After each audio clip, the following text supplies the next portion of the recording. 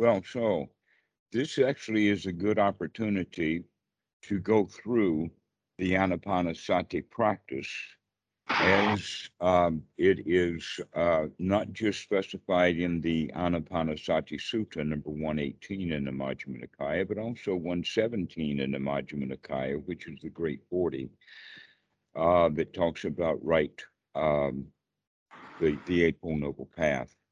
Um, and so um, also, many of the Western teachings of uh, Buddhism uh, use a meditation method that is solely based upon the Satipatthana Sutta, which is number 10.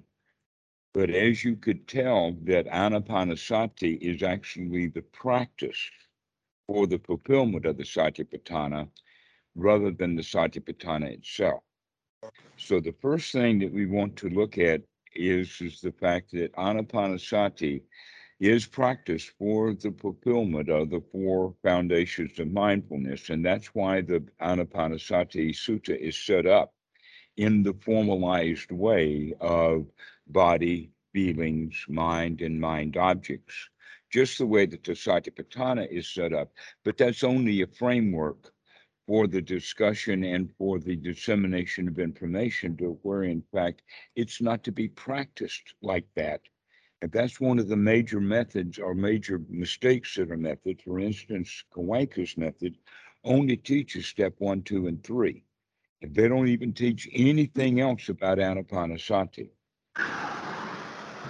Uh, and that's not actually the correct way of practicing. Um, and so we practice the Satipatthana and Anapanasati then for the fulfillment of the seven factors of enlightenment, Sambojana.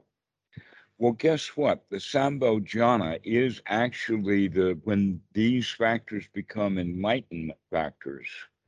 What that actually means is that these are the skills that were to be developed in the Eightfold Noble Path. And when they become fulfilled as unremitting, then uh, the Eightfold Noble Path becomes the seven factors of enlightenment. So, um, the seven factors of enlightenment, then, or the Sambojana, are d- developed and taken for um, the final goal, which is um, knowledge and deliverance. All of these things are right there in the Anapanasati Sutta. And at the end of the sutta, it talks about knowledge and deliverance. And this is actually a good point or a good time to talk about what this Western word enlightenment really actually can be used for within the context of Buddhism, because the word enlightenment has been used all over the place, to where actually in the beginning, and the actual use for the word enlightenment is a war between religion and science, and a war between do it the way daddy did it versus looking at what you're doing. Okay.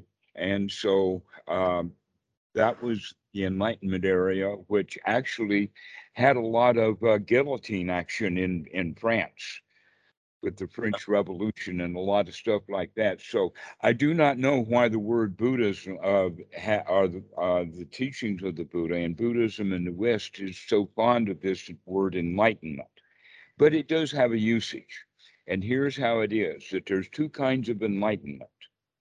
One is, if you look at the word light as the deep word or the only important word in the word enlightenment, there are two kinds of light in the sense of two different definitions. There is one definition which means turn the light on, let's have some photons. We talk about daylight. We talk about lighting up a subject so that it can be seen. That's why we use flashlights, is so that we can see.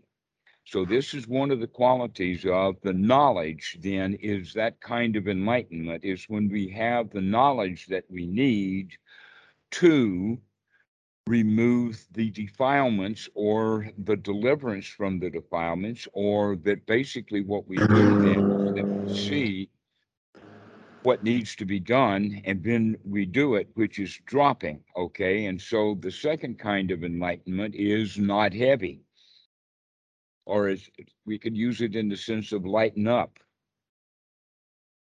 And a hot air balloon is tethered by ropes, and if you cut those tethers, the hot air balloon can fly. So that's the basic way that we're looking at it, is that we are tied down and tethered down to disappointments and unhappiness and anxieties and all that kind of stuff, literally because we do not see what we're doing. And if we can see what we're doing, then we can cut those bondages and drop those fetters, and then we can have a happy, easy, comfortable life.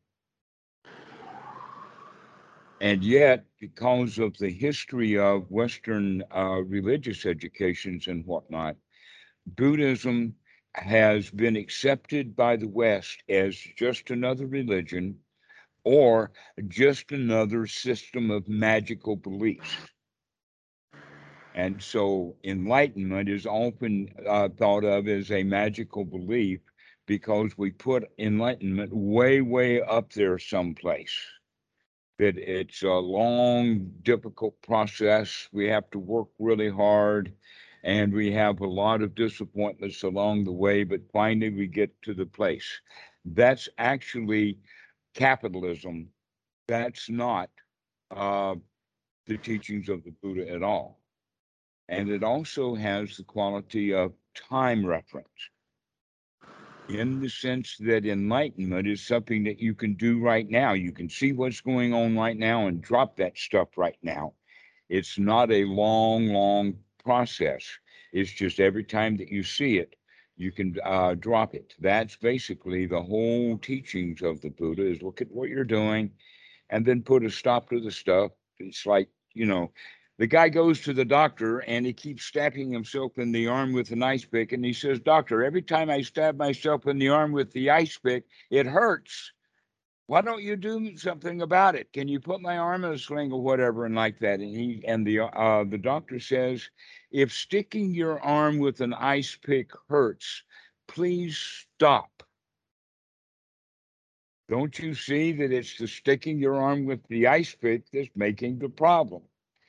Okay, that's basically the way that we live our lives as we go around sticking ourselves with the ice picks of unwholesome thoughts, and then they hurt, and we wonder why life hurts so often.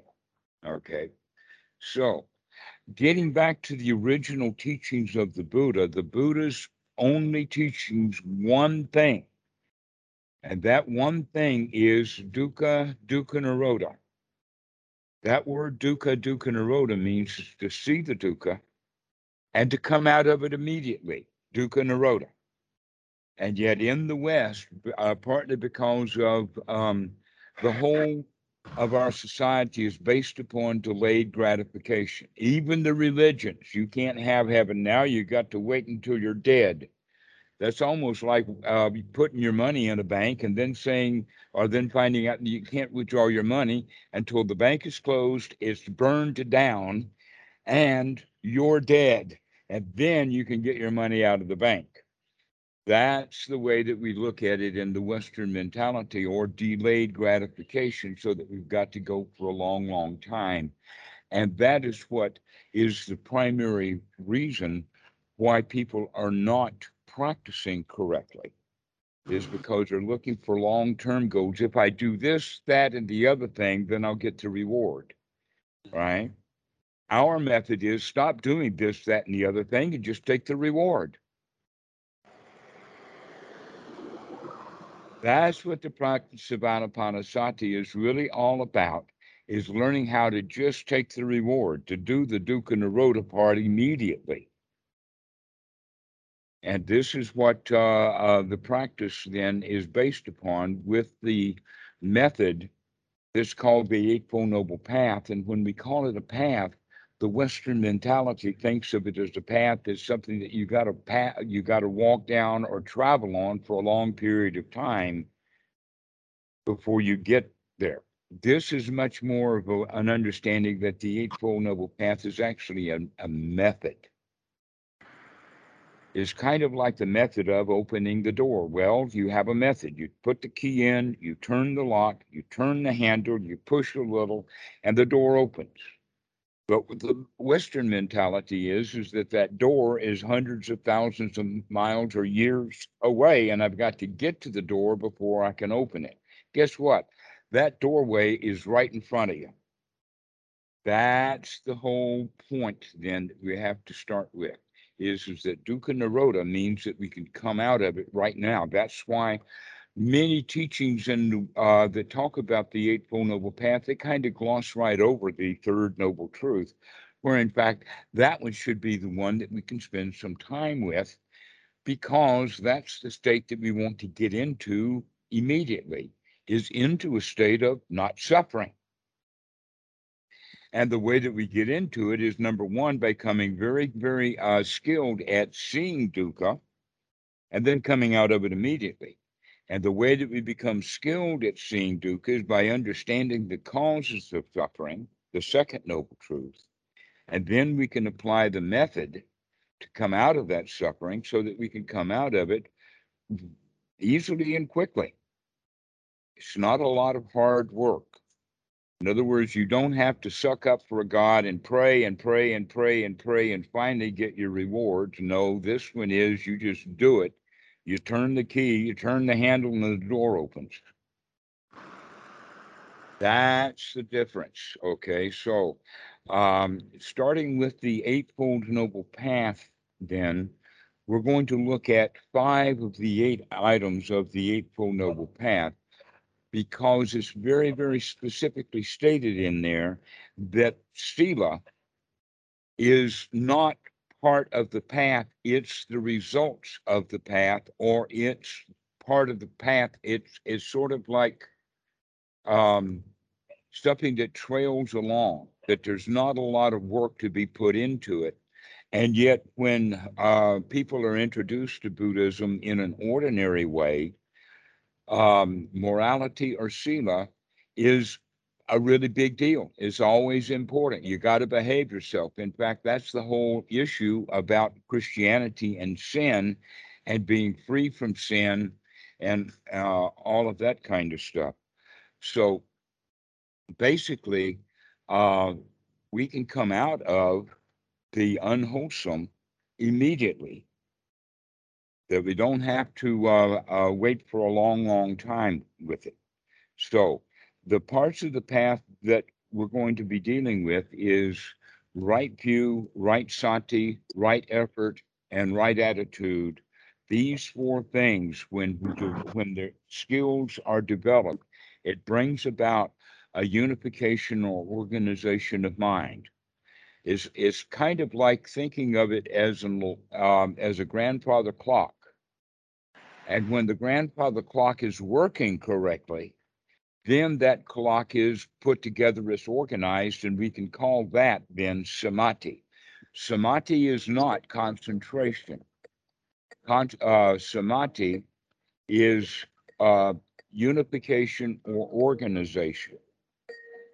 And we're going to getting the mind unified and organized, so that if the mind is unified in the sense that if you want something, then the mind is not unified. It needs something. What does it need? That which we think we want, right? But if we don't want anything, then the mind is unified, it's whole, right? When the mind is whole and unified and it doesn't want anything, then our sila at that moment is perfect. Why? Because if you don't want anything, you're not hurting anybody. If you don't want anything, you're not killing anybody. If you don't want anything, you're not stealing anything. So our morality winds up being, in this regard, an outcome of correct practice rather than a job to do to get ready for practice. Okay. And so basically, what we are looking at then is a practice that means that we need to get away just for a short period of time, that we don't have to behave ourselves for years and years and years with perfect sila before we start to practice. Just closing your eyes wherever you are and getting away from it all. Letting the world go away is a kind of seclusion, and the Buddha was very big on seclusion. So the first thing we have to do then is to get secluded so that we can look at what's going on. Okay.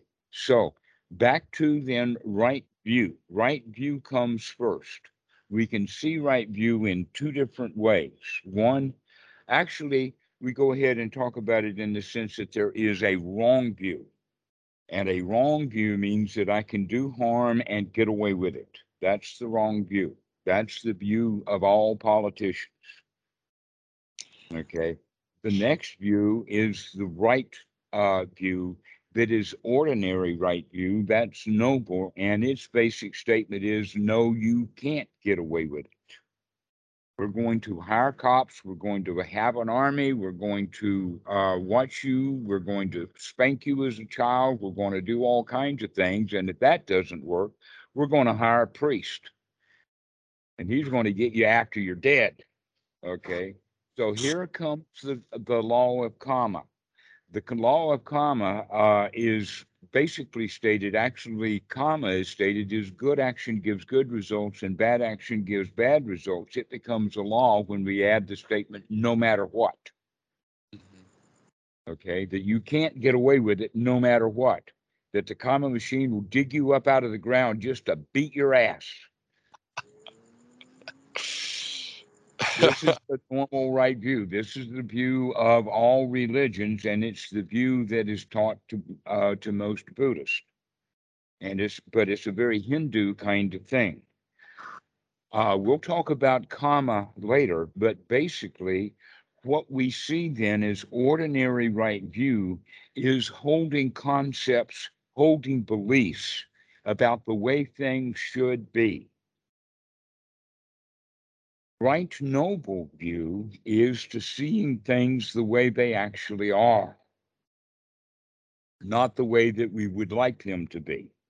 So, wrong view has the idea that I want it to be the way I would like it to be so that I can go do anything and get away with it. And ordinary right view say, no, we've got laws and rules here, and those rules have got to be followed because that's the right way to do it.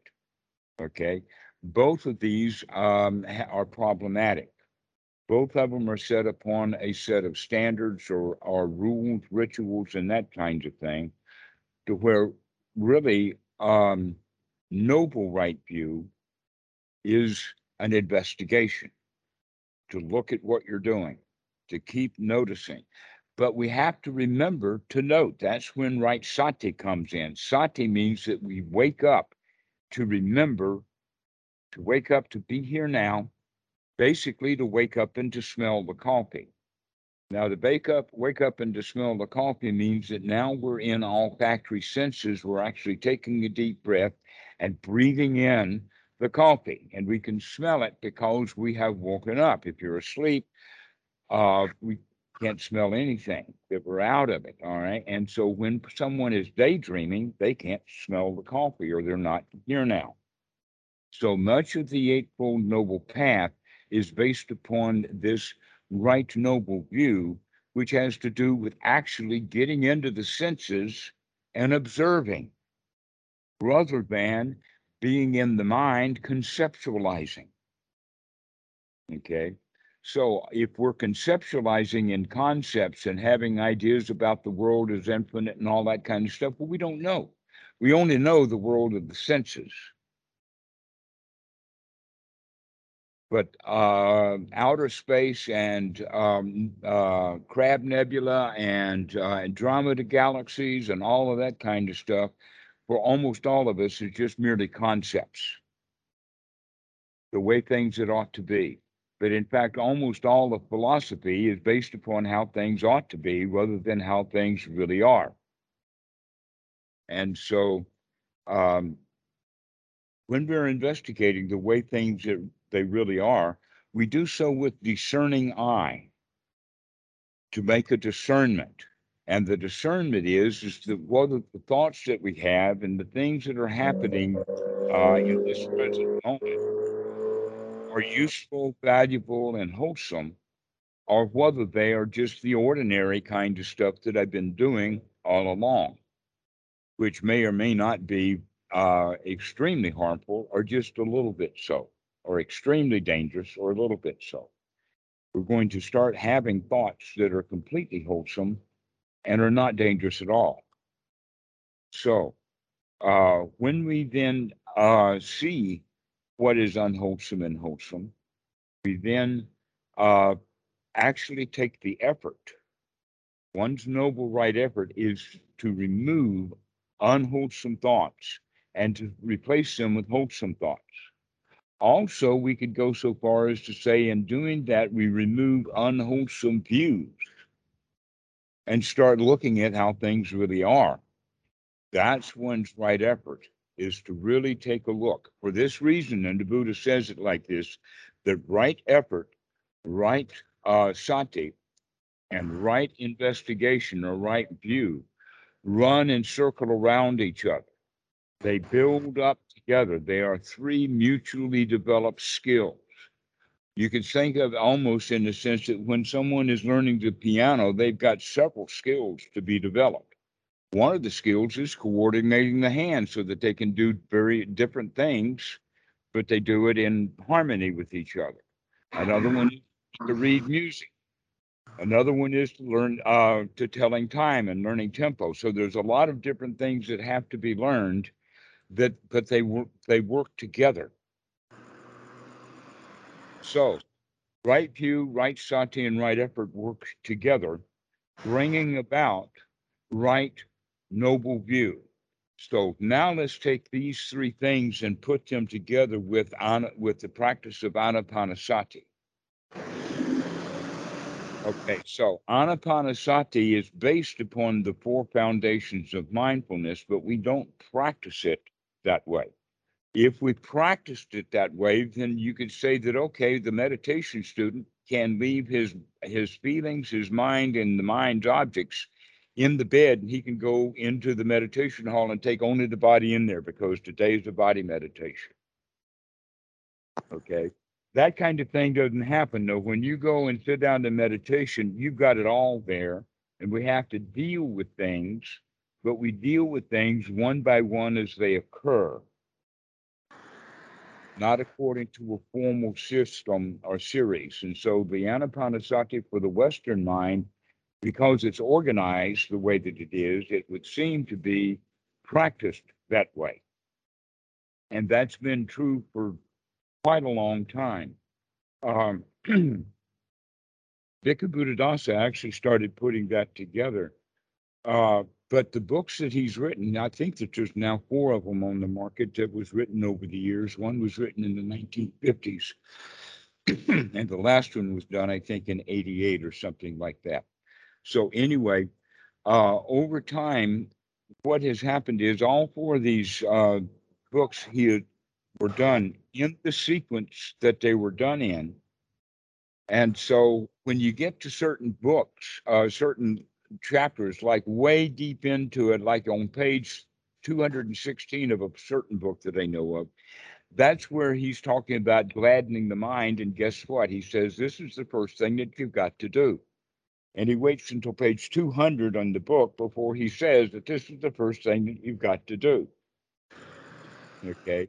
And normally people will read right past that and they don't even pick up on it. Okay, so we got to work on this system of the sequence of events that we're going to practice Anapanasati. Is basically starting with the wake up, starting with sati. When sati happens, we then do an investigation. When that investigation happens, we recognize that the thought that we have is not all of that great. And so we're going to change it with a more wholesome thought. And this is what is step 10 of Anapanasati, is gladdening the mind. One takes one's right effort to gladden the mind, to perk it up, to brighten it. And yet most meditation practices are all about going deep into meditation. Okay. So meditators can have deep. Good.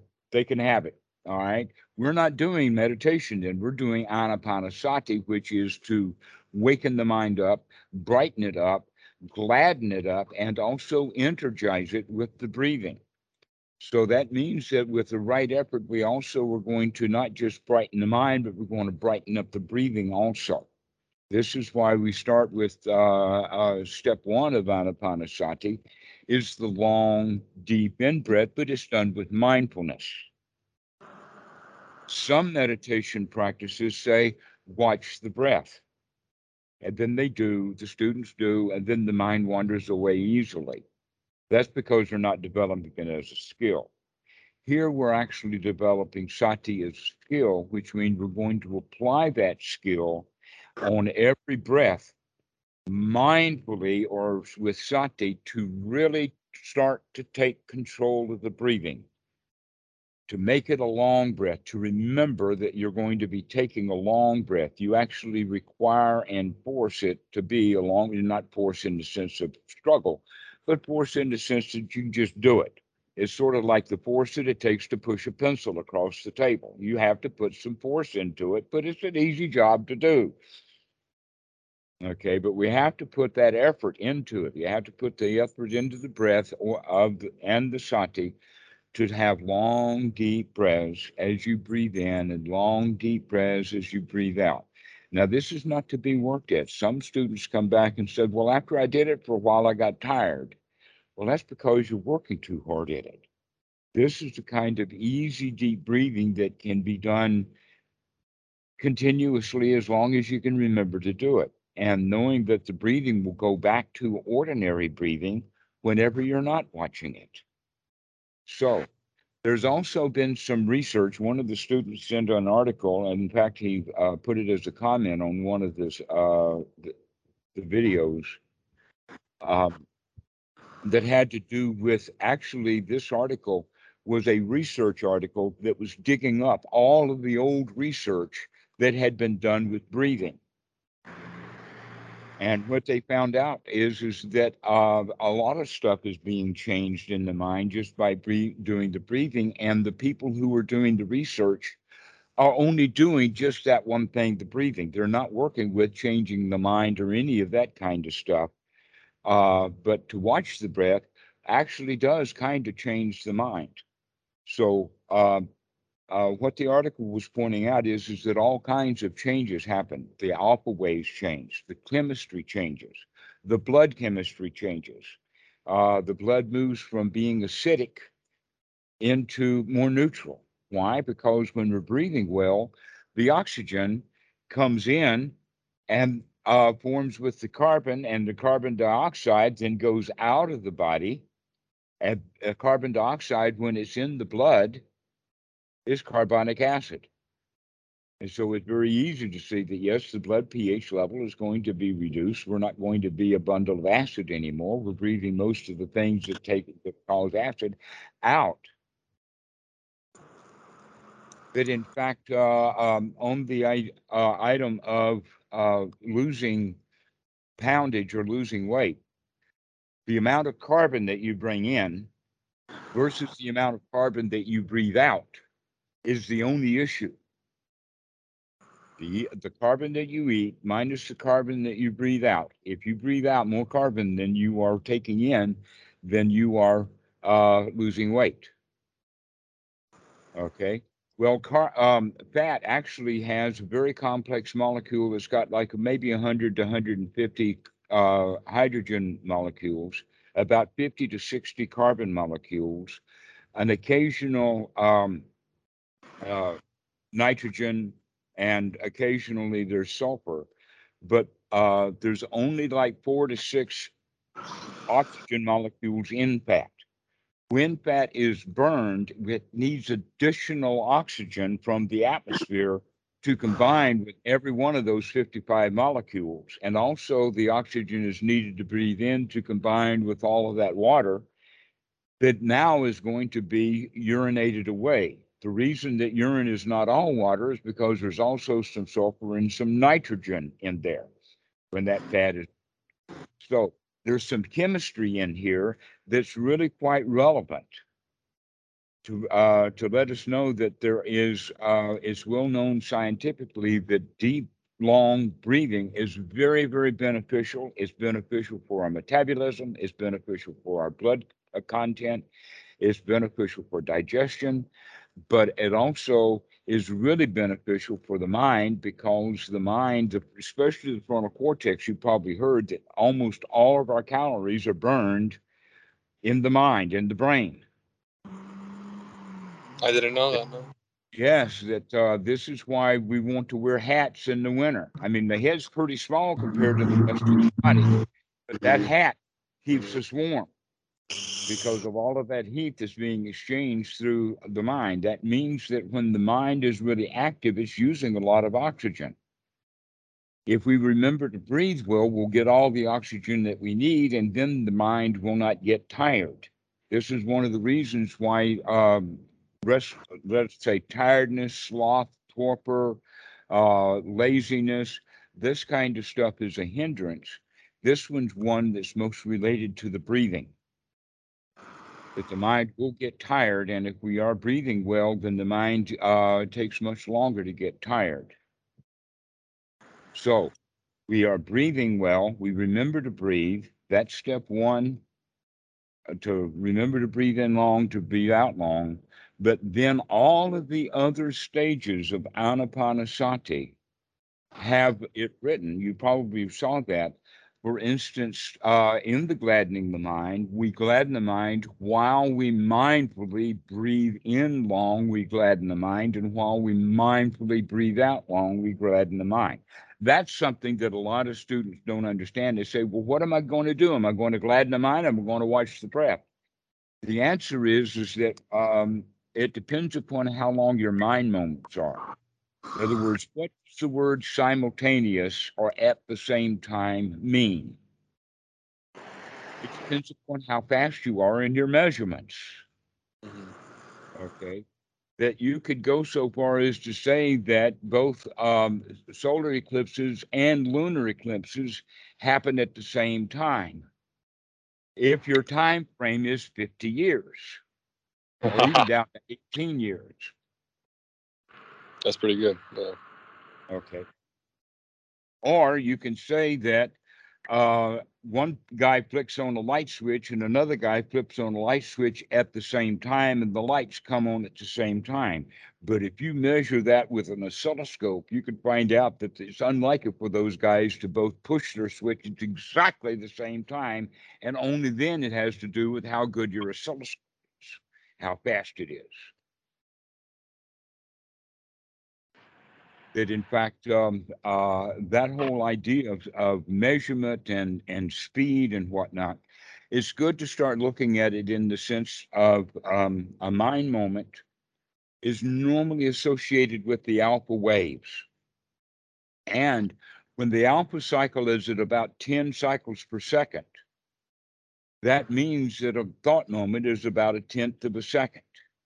We can begin to measure that stuff with reaction times. An example, and this is on the internet, you can turn you can open this website, and the screen will be red for a while, random time, and then it will turn green. As soon as it turns green, the guy clicks the mouse. So the software measures from the time of greening the screen to clicking of the mouse, how long does that take? And to somebody who is hasn't tried it before, is not very good, they can get it down to maybe 300 milliseconds. But someone has been training as a sportsman, or let us say a black belt martial artist, will be down to about two. That's down to that tenth of a second. 1/10 of a second to see the green change from red to green, and another tenth of a second to actually click the mouse. This reaction time has been noted that some very excellent sports people and meditators are down to about 180 uh, thousandths of a second. So that's a little bit less than a 2/10 of a second for reaction time. So now we're understanding what we then mean by at the same time could be in the same second. 5 to 10 things can happen in that second, and they all happen at the same time within that 10 seconds. period. This is what we mean by while we're mindfully breathing in and mindfully breathing out. That would be only 2/10 of a second in a time frame. Let us say if we're slowing down the breathing, ordinary breath is about 20. This system that I was talking to you about, this article that I had read, they mentioned 6 breaths a minute. That's about the count of 10. That would be like 4-4-2 or box breathing in the military. So we're going to go even slower than that. We're going to go from 6 down to 5, all the way down to 3. At 3 breaths a minute, that means that you're taking a count of 8 on the in breath, a count of 8 on the out breath, and then a count of 4. 8, 8, 4 is 20 counts. That's three. That's a third of 60. So that's an 8, 8, 4 breath would be 3 breaths a minute. So a 4-4-2 would be then 6 breaths a minute. You can get it down to doing a 5-5-2, which is 12 count, which is 5 breaths a minute. So this stuff is actually easy enough to calculate, but we're not there just always counting breath, counting breath. No, we count the breath once or twice just to get the idea of what is a long breath. Because in fact, in 1 minute time, breathing at 5 breaths a minute, none of those breaths are going to be exactly the same size as any of the others. That's not the issue. Okay, the issue is not timing like that. The issue is to make sure that we're breathing long and deep and only taking just a shorter period of time so that we can then do other things. And one of the major things then is to gladden the mind. But another thing that can take a mind moment is the actual investigation, or the sati itself is going to take a mind moment. Not only is the sati going to take a mind moment, but the investigation is going to take 1 or 2 mind moments. Then, after the investigation, the brightening of the mind and the gladdening of the mind would be the next mind moment. And so we continue that kind of cycle over and over and over again. So that means that in the time of one breath, there's a lot of time left for the mind to wander away, us to come back, get it back again, and continue that breath. So, but what we're actually doing here is we're talking about really starting to pay attention to what's going on while we're breathing in and while we're breathing out. So, this is the basic point. By gladdening the mind, that also can be referred to as brightening of the mind and making sure that the thoughts that we're having are wholesome. And there's a whole range of what we can talk about as wholesome breath or wholesome um, thoughts. First off, let's do it in 3 groups. We can have some thoughts that we know anyone can just sit down and think about it. We can recognize that some thoughts are downright unwholesome, not a doubt about it. Thoughts of having an argument with somebody, thoughts about cheating on my taxes, thoughts about killing someone, thoughts about harming things, thoughts about getting even in revenge. These are all anyone can see as downright unwholesome thoughts. And then there are those kind of thoughts that we know for sure are downright wholesome. Not a doubt about it. Like no place to go, nothing to do. Wow, isn't that nice? Everything is okay. Everything is fine. These are 100% wholesome thoughts. There's a whole lot of them there. And then there are this middle ground, and this middle ground we're going to call junk thoughts. What the job then for the student is to develop the skill of right view, which means as we develop that skill, we're going to have even more discernment so that we begin to see that some junk thoughts were actually, uh, let us say, we had some gratification, that we got some kind of enjoyment out of it. like the joy of stabbing your worst enemy in the back. Okay, there's a certain amount of joy in that, in gratification, but when we also see the danger in it, only then will we find the escape. And so this is a skill that over time is going to be developed, this skill of right view. Right view then comes first because right view is going to be the determining factor for what is wholesome and not wholesome. Once we develop and start to develop the skill of right view, we begin to consider having only wholesome thoughts. All right. Now, I'll introduce just a little bit. There's a sutta number 19, and the name of the sutta is Two Kinds of Thoughts. And the Buddha talks about these thoughts, thoughts that are wholesome versus thoughts that are unwholesome, thoughts of wanting things, greed, thoughts of being afraid of something, thoughts of not liking it, thoughts of hating it. These are unwholesome thoughts. But thoughts of everything is okay, thoughts of friendliness, compassion, kindness, these are all wholesome thoughts. But most of our thoughts are called junk thoughts. All right. So in this sutta, the Buddha gives a story about a cowherd. And the cowherd is not like a drover in Wild West and rawhide and all of that, but this is ancient India where the guy's got maybe a half a dozen cows. And he's taking them to the pasture. And on the way, he passes through a kind of a village area. And that area then has children. It's got food stalls. It's got clotheslines, all kinds of stuff. And this cowherd has to make sure that the cows are not stealing food off of the food stalls, not trampling on the kids, that they've got to whack these cows with that stick. So the cowherd has a stick and he goes around whacking that cow. Get back in line. Get in line. Okay. And so he keeps the cows from doing damage. Once they get out to the pasture, they've got their heads down, they're grazing. Now the cowherd doesn't have to stand with the cows anymore. In fact, he can put his stick down and go sit down under a tree and just kind of keep an eye on the cows. Okay, this is the Buddha's analogy of how to get our mind into first jhana. Is that we have to start by guarding the mind to keep it wholesome. Any unwholesome thought, we whack it. The Buddha also has the statement, aha, I see you, Mara. That aha, I see you is actually gladdening the mind. And we can also think of whacking that thought with that stick is actually the gladdening of the mind. It's putting it back into straight, making it appear straight, and is not causing any harm or damage. Once we get out to the pasture, that means that every thought is now wholesome. One wholesome thought after another, wholesome thought after another wholesome thought. In this regard, now the mind is free from hindrances.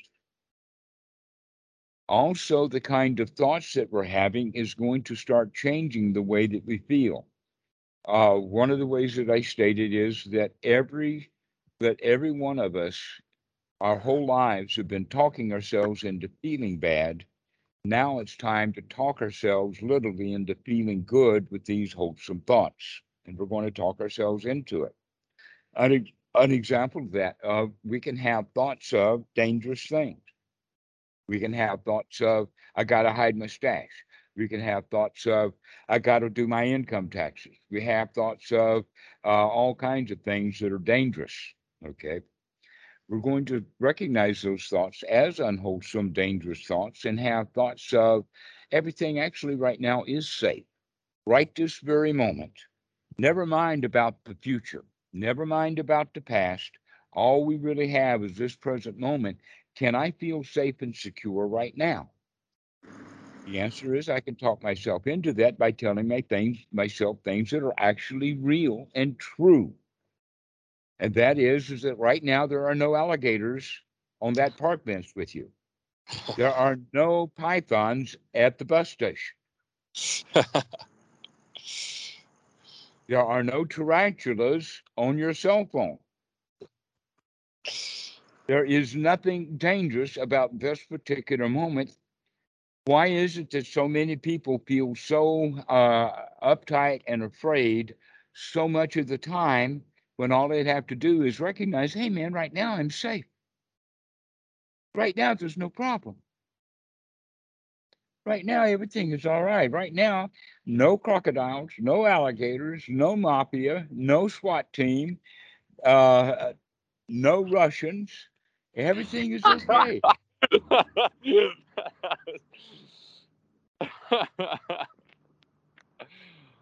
Everything is all right now. So these are wholesome thoughts that we start having. Once we get the thoughts of safety and security, then we can have thoughts of comfort. Yes, I am comfortable. Everything is really okay. I feel good. The body is relaxed. In fact, that's step 4 of Anapanasati, of relax the body. This is it. Once we feel safe and secure, finally we can relax and feel comfortable. Once we feel comfortable and safe and secure, then we can add on satisfaction. Wow, this is really satisfying. Okay. Now, in the Pali Dictionary, safety, security, comfort, and satisfactions are all listed as the definition for sukha. The word sukha actually is the exact opposite of dukkha. So, if we can get ourselves, even for a moment, into a state of sukha, that means that we have fulfilled the goal of the Buddha. We are now in this third noble truth. We are in this moment free from suffering. That's what's to be practiced, is to get into this state. So we can say then that one of the practices, one of the skills, then would be the skill of getting into this state, and another skill would be to sustain it. Okay. Now there's another additional thing, and that is that once we over and over and over again can develop this state and stay in it for a little while, confidence begins to build. The confidence of I can do this. Okay, this is the Sama Sankappa. This is the change of attitude. And we change our attitude from being a victim in life, wanting things, needing help, and getting beaten and feeling bad, into being a winner, being a champion, being confident, confident in the sense of I don't need anything, nobody can touch me, everything is all right. And we're feeling really successful at being able to get ourselves into this state of mind.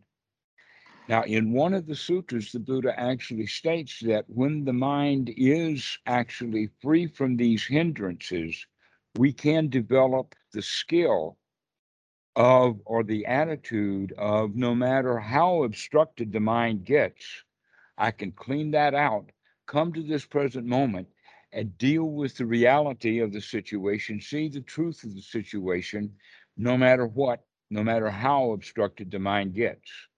And so I offer several suggestions of people so that they can recognize how obstructed your mind can get. And you can say, well, a minute, I could handle that. If I could handle that, then I can handle anything. Okay. An example of that, Bhikkhu Buddhadasa says that when one is sick, that's a good time to practice. The body is sick, the mind's not sick. The body feels bad, but I feel good. I could just lay here in bed and just enjoy the fact that nobody's expecting anything from me because I'm sick, and I can just be happy being sick. Okay. Another example. You're driving in the car down the road and you see red and blue lights and you hear the siren. The cops are stopping you, right? How are you going to feel? The first thing to have at that moment is some sati. Let's wake up, folks. Let's handle this well. But most people don't. They're afraid of the cops. So when the cop stops them, instead of being polite and honest and forthcoming and happy and truthful, etc., like that with the cop, they become afraid of them. The cop then gets afraid too because he's picking up on your fear. If you're acting bizarre, he's going to put his hand on the gun. And if you reach for the papers that he's asking you for, he's going to shoot you because it's all a fearful situation. But you recognize that, hey, with this sati, you can plan on, you can even think about how nice and polite and how easygoing your next stop is going to be so that you got no problems with that cop at all. In fact, if you say something like, "Hi, officer, I'm really glad to see you out on duty tonight. You know, you guys in our town are doing such a great job. And I wanted to just tell you, thank you." If you start your conversation like that, the likelihood of you getting a ticket has just been reduced. The cops don't generally get people that are friendly and happy and glad to see them. All right. The next one, big deal. Someday you're going to die. How are you going to handle that? You know, sometimes in a great big fight and the guy gets stabbed, and as he's dying, he's saying, "I'm going to see you in hell." Now, is that a way to go? R.O. for me. No, we can finally say, "Death, where have you been? I have been waiting for you. Gosh, I've had about as much of this whole world as I can stand. I've had about as much joy as I need right now. I'm ready to check out." Okay, that's the way to go, is to be ready for it so that you can be friendly and joyful with your last breath, with your last thought. If you can begin to recognize that you can handle really big things like that because you can remember to put your mind in a good state, now that is being a champion, not a loser. So we're going to, and that the Pali word for this attitude, this can do attitude, is called the word piti. Piti and sukha work together. You could go so far as to say uh, that we want to build up piti with these right wholesome thoughts so that we have one wholesome thought after another. And then when we get some gaps in these wholesome thoughts, we can really feel how great it is that we've talked ourselves into being a champion. And so here we are, just filled with championship kind of feelings. Okay. But those begin to mellow down, and we begin to just be satisfied and safe and secure that success is built in, but it's not such a much of a wow as it was before. Okay, so this is the practice of Anapanasati. Is number one is to get the mind into a good state, one wholesome thought after another wholesome thought after another wholesome thought, and those wholesome thoughts are talking us into feeling in a very, very alive, vibrant, wholesome, can do way. These are the kind of thoughts that we're going to have. And when you practice that enough, then the attitude kicks in. I can do this. No matter what happens, I can do this. Okay. So we've actually now been talking about getting the mind cleared out and wholesome. And with the breathing, we're actually making the mind fit for work. The mind has gotten fit for work, which means that we can apply the mind to the wholesome and sustain it on the wholesome. We have sukha and piti, and we have no hindrances. This state that I talk about and talk to the students about, this really good state that we can get in the suttas is referred to as first jhana. And yet you see on the internet, on Reddit, and all of this kind of stuff, "Oh, my teacher says I was sotapan now," or "I was in first jhana now," and all of that kind of stuff. To where, in fact, no, it's actually quite doable. It's easy to do, but you have to make sure you've got all the right factors together with it. Okay. And so this, go ahead. You got a question? Well, so is jhana then? It's not really because I thought jhanas were meditative uh, states, but this seems more Yes. something everyday or Right. Those kind of jhanas are what people go deep into, and those are not the jhanas of the Buddha. That's the jhanas of the Western mentality of wanting something. okay. They want something. Here, we are already in the state of we don't want anything. That's first jhana, is not wanting a darn thing. You're just so good. Everything is just so wonderful. Everything is bright and up and full of energy and light. Okay, so this the reason I think is because of our Western mentality of meditation came from the Catholic Church, not from what, and that you could go so far as also to say is even the Catholic Church was having influences on Buddhism in Burma, that these 10-day meditation retreats are actually quite new,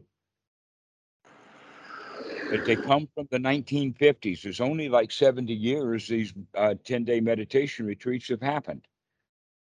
Most people, when they practice, they don't practice for long periods of time in a great big group. And in fact, the Buddha doesn't say, um, uh, go sign up for a retreat, pay $2,000 and attend the retreat. No, he says, go to the forest, go to the foot of a tree, go to a heap of straw or an empty hut. But he doesn't say any particular time frame. You don't have to stay there. You just have to get away from it all. These points are all about getting seclusion, getting away from things, getting away from the world, so that we can recognize, among other things, that we brought the world with us. If we're in the world, then we can't tell the difference between the inside world and the outside world. But if we get really into seclusion and get away from it all, we find out that we didn't get away from it all at all. We brought it with us right up here. And now we have to get rid of it a second time.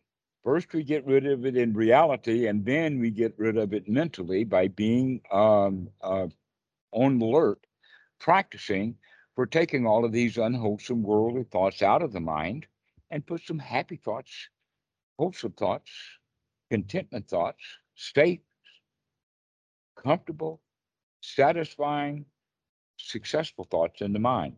These are the kind of thoughts. The issue of the hindrances is mentioned in the Satipatthana Sutta. It's mentioned in number 39. It's mentioned in number 48, the one that I was just telling you about. It's all over the place that these hindrances have got to be removed. Also in the Sutta number 19, two kinds of thoughts. These unwholesome thoughts have to be removed. In the exposition of the Eightfold Noble Path, right effort is actually specified as right effort is to remove unwholesome thoughts and put in wholesome thoughts. Okay. I can't get it any more detailed than that. And yet, in Mahasi method, they say start noting whatever is there. All right. If you're going to start noting whatever is there, more than likely you're going to be stuck in a bunch of hindrances. Hindrance, hindrance, hindrance, hindrance, dukkha, dukkha, dukkha, dukkha. I see you, dukkha, more dukkha. Everywhere I look is dukkha, dukkha, dukkha, dukkha. Not a drop. I will, you know, I'm drinking it now, and so that's the whole problem with these methods of either choiceless awareness or the noting method are not either one following the practice or the teachings of the Buddha. The real teachings of the Buddha is that we must guard the mind to remove unwholesome thoughts. Now, some of those junk thoughts that we were talking about, the easy way to figure it out is about whether they're wholesome or not is that if these thoughts are about someone who is not standing in my face, Mhm. if these thoughts are about some other place that I'm not, in other words, if I start thinking about something in New York, that's unwholesome when I'm in Thai, on the island in Thailand. Okay. So something that's someplace else or something that's in a different time, having old memories or having plans about the future. Thoughts about the past and thoughts about the future are not thoughts about right here, right now. Wholesome thoughts are about what's happening right here, right now. And right here, right now, there is no danger. I can think about all kinds of things that would be dangerous if I were in New York. I can think about all kinds of things that would be dangerous if this was 1492 and I was stepping off a boat onto an island. You know, there's all kinds of dangers. If we can conjure them up, we will feel afraid. So we have to be on guard to make sure that we're not thinking of any thoughts that bring up fear. Fear, and so thoughts of the past and thoughts of the future and thoughts about other places are in that gray area of dangerous thoughts.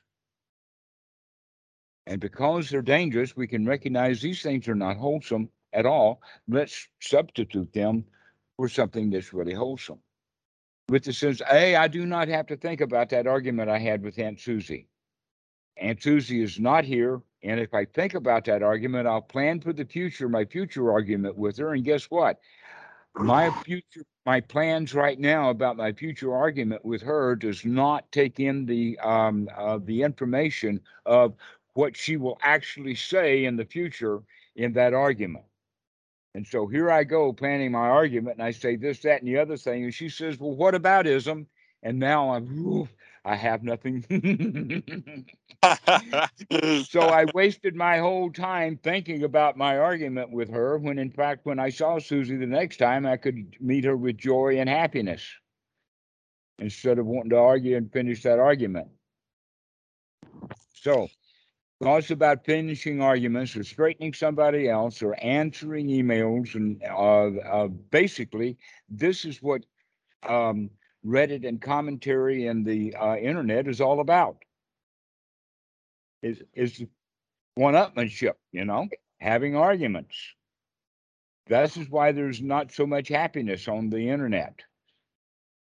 This is one of the reasons why, for a while at least, it's good to avoid it, to get away from it, to get off into seclusion, so that we don't have to think about that guy who insulted me on the internet. Right. So this is the way that we practice now. And also to point out, even in the Anapanasati Sutta, even though the Anapanasati Sutta does not mention hindrances, it does talk about gladdening the mind intentionally. All right. So this is the way of getting started. Okay. The second question that we could ask, and we'll do this at another time, once you get the mind in a really wholesome state, what do you do with it now? Because that's the question. A lot of people don't even get to that second question. What do we do with it now? Basically, the easy answer is that now that the mind is fit for work, now that the mind is free from hindrances, now that the mind is really sharp and focused and ready to do the work, now is the time to actually do the Mahasi noting. Now we're going to actually note, but what we're going to note is the way the mind works, and we're also going to note only wholesome things. Then we're not going to be noting unwholesome things, because if we do, we throw it out immediately, and now we've got nothing left but wholesome things to look at.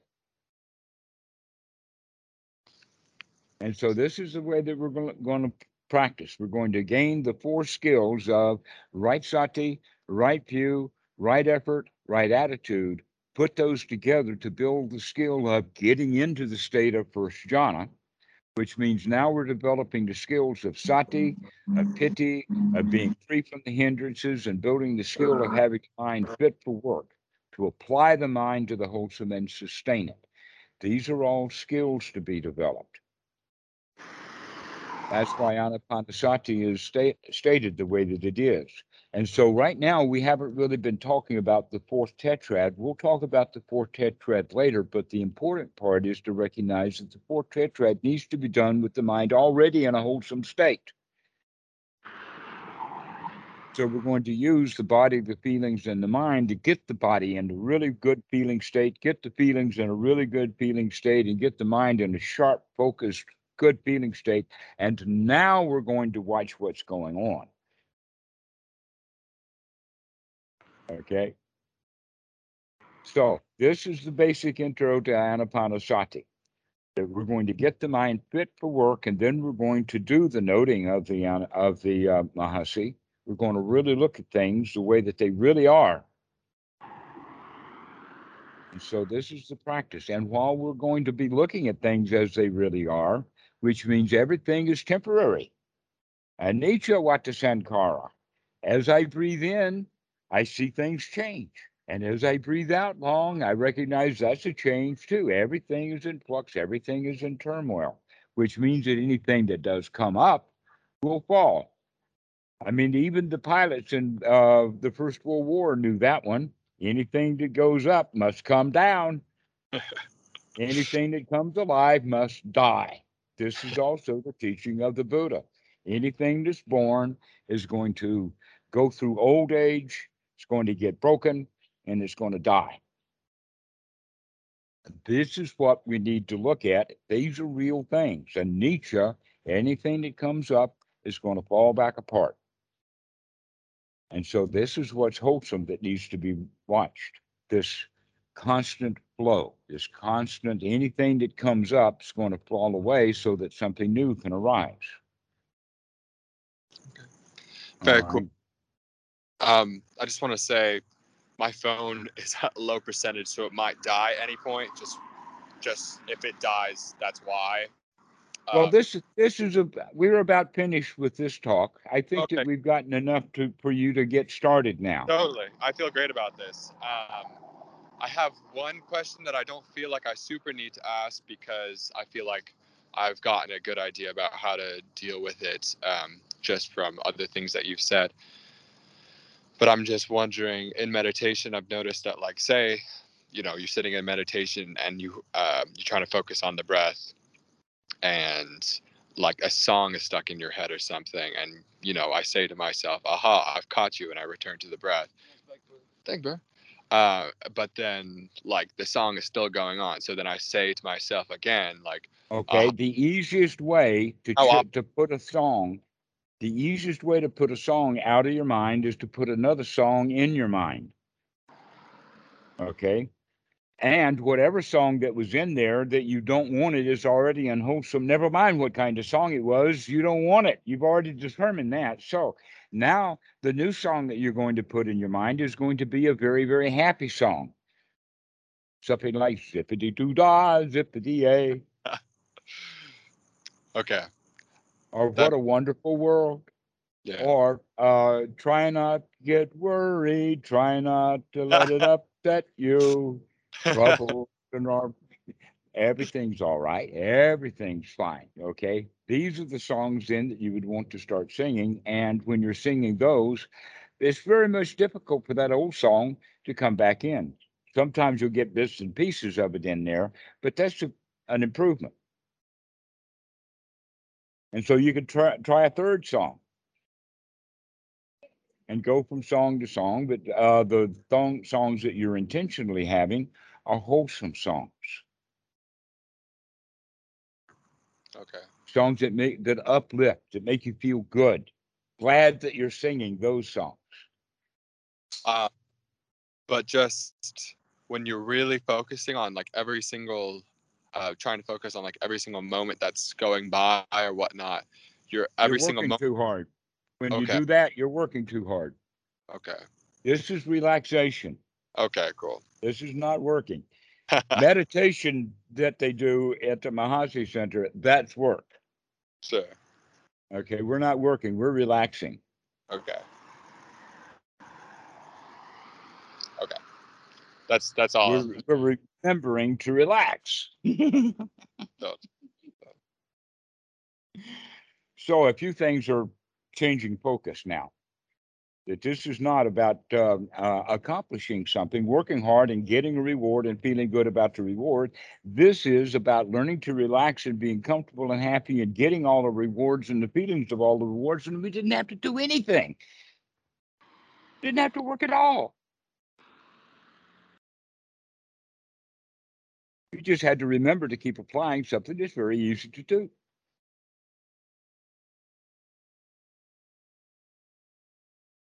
Okay. okay. All I'll right. do. Okay. Thank you so much. Excellent. We'll see you again soon. I hope so. Yeah, definitely. Definitely. See you. Have a great day.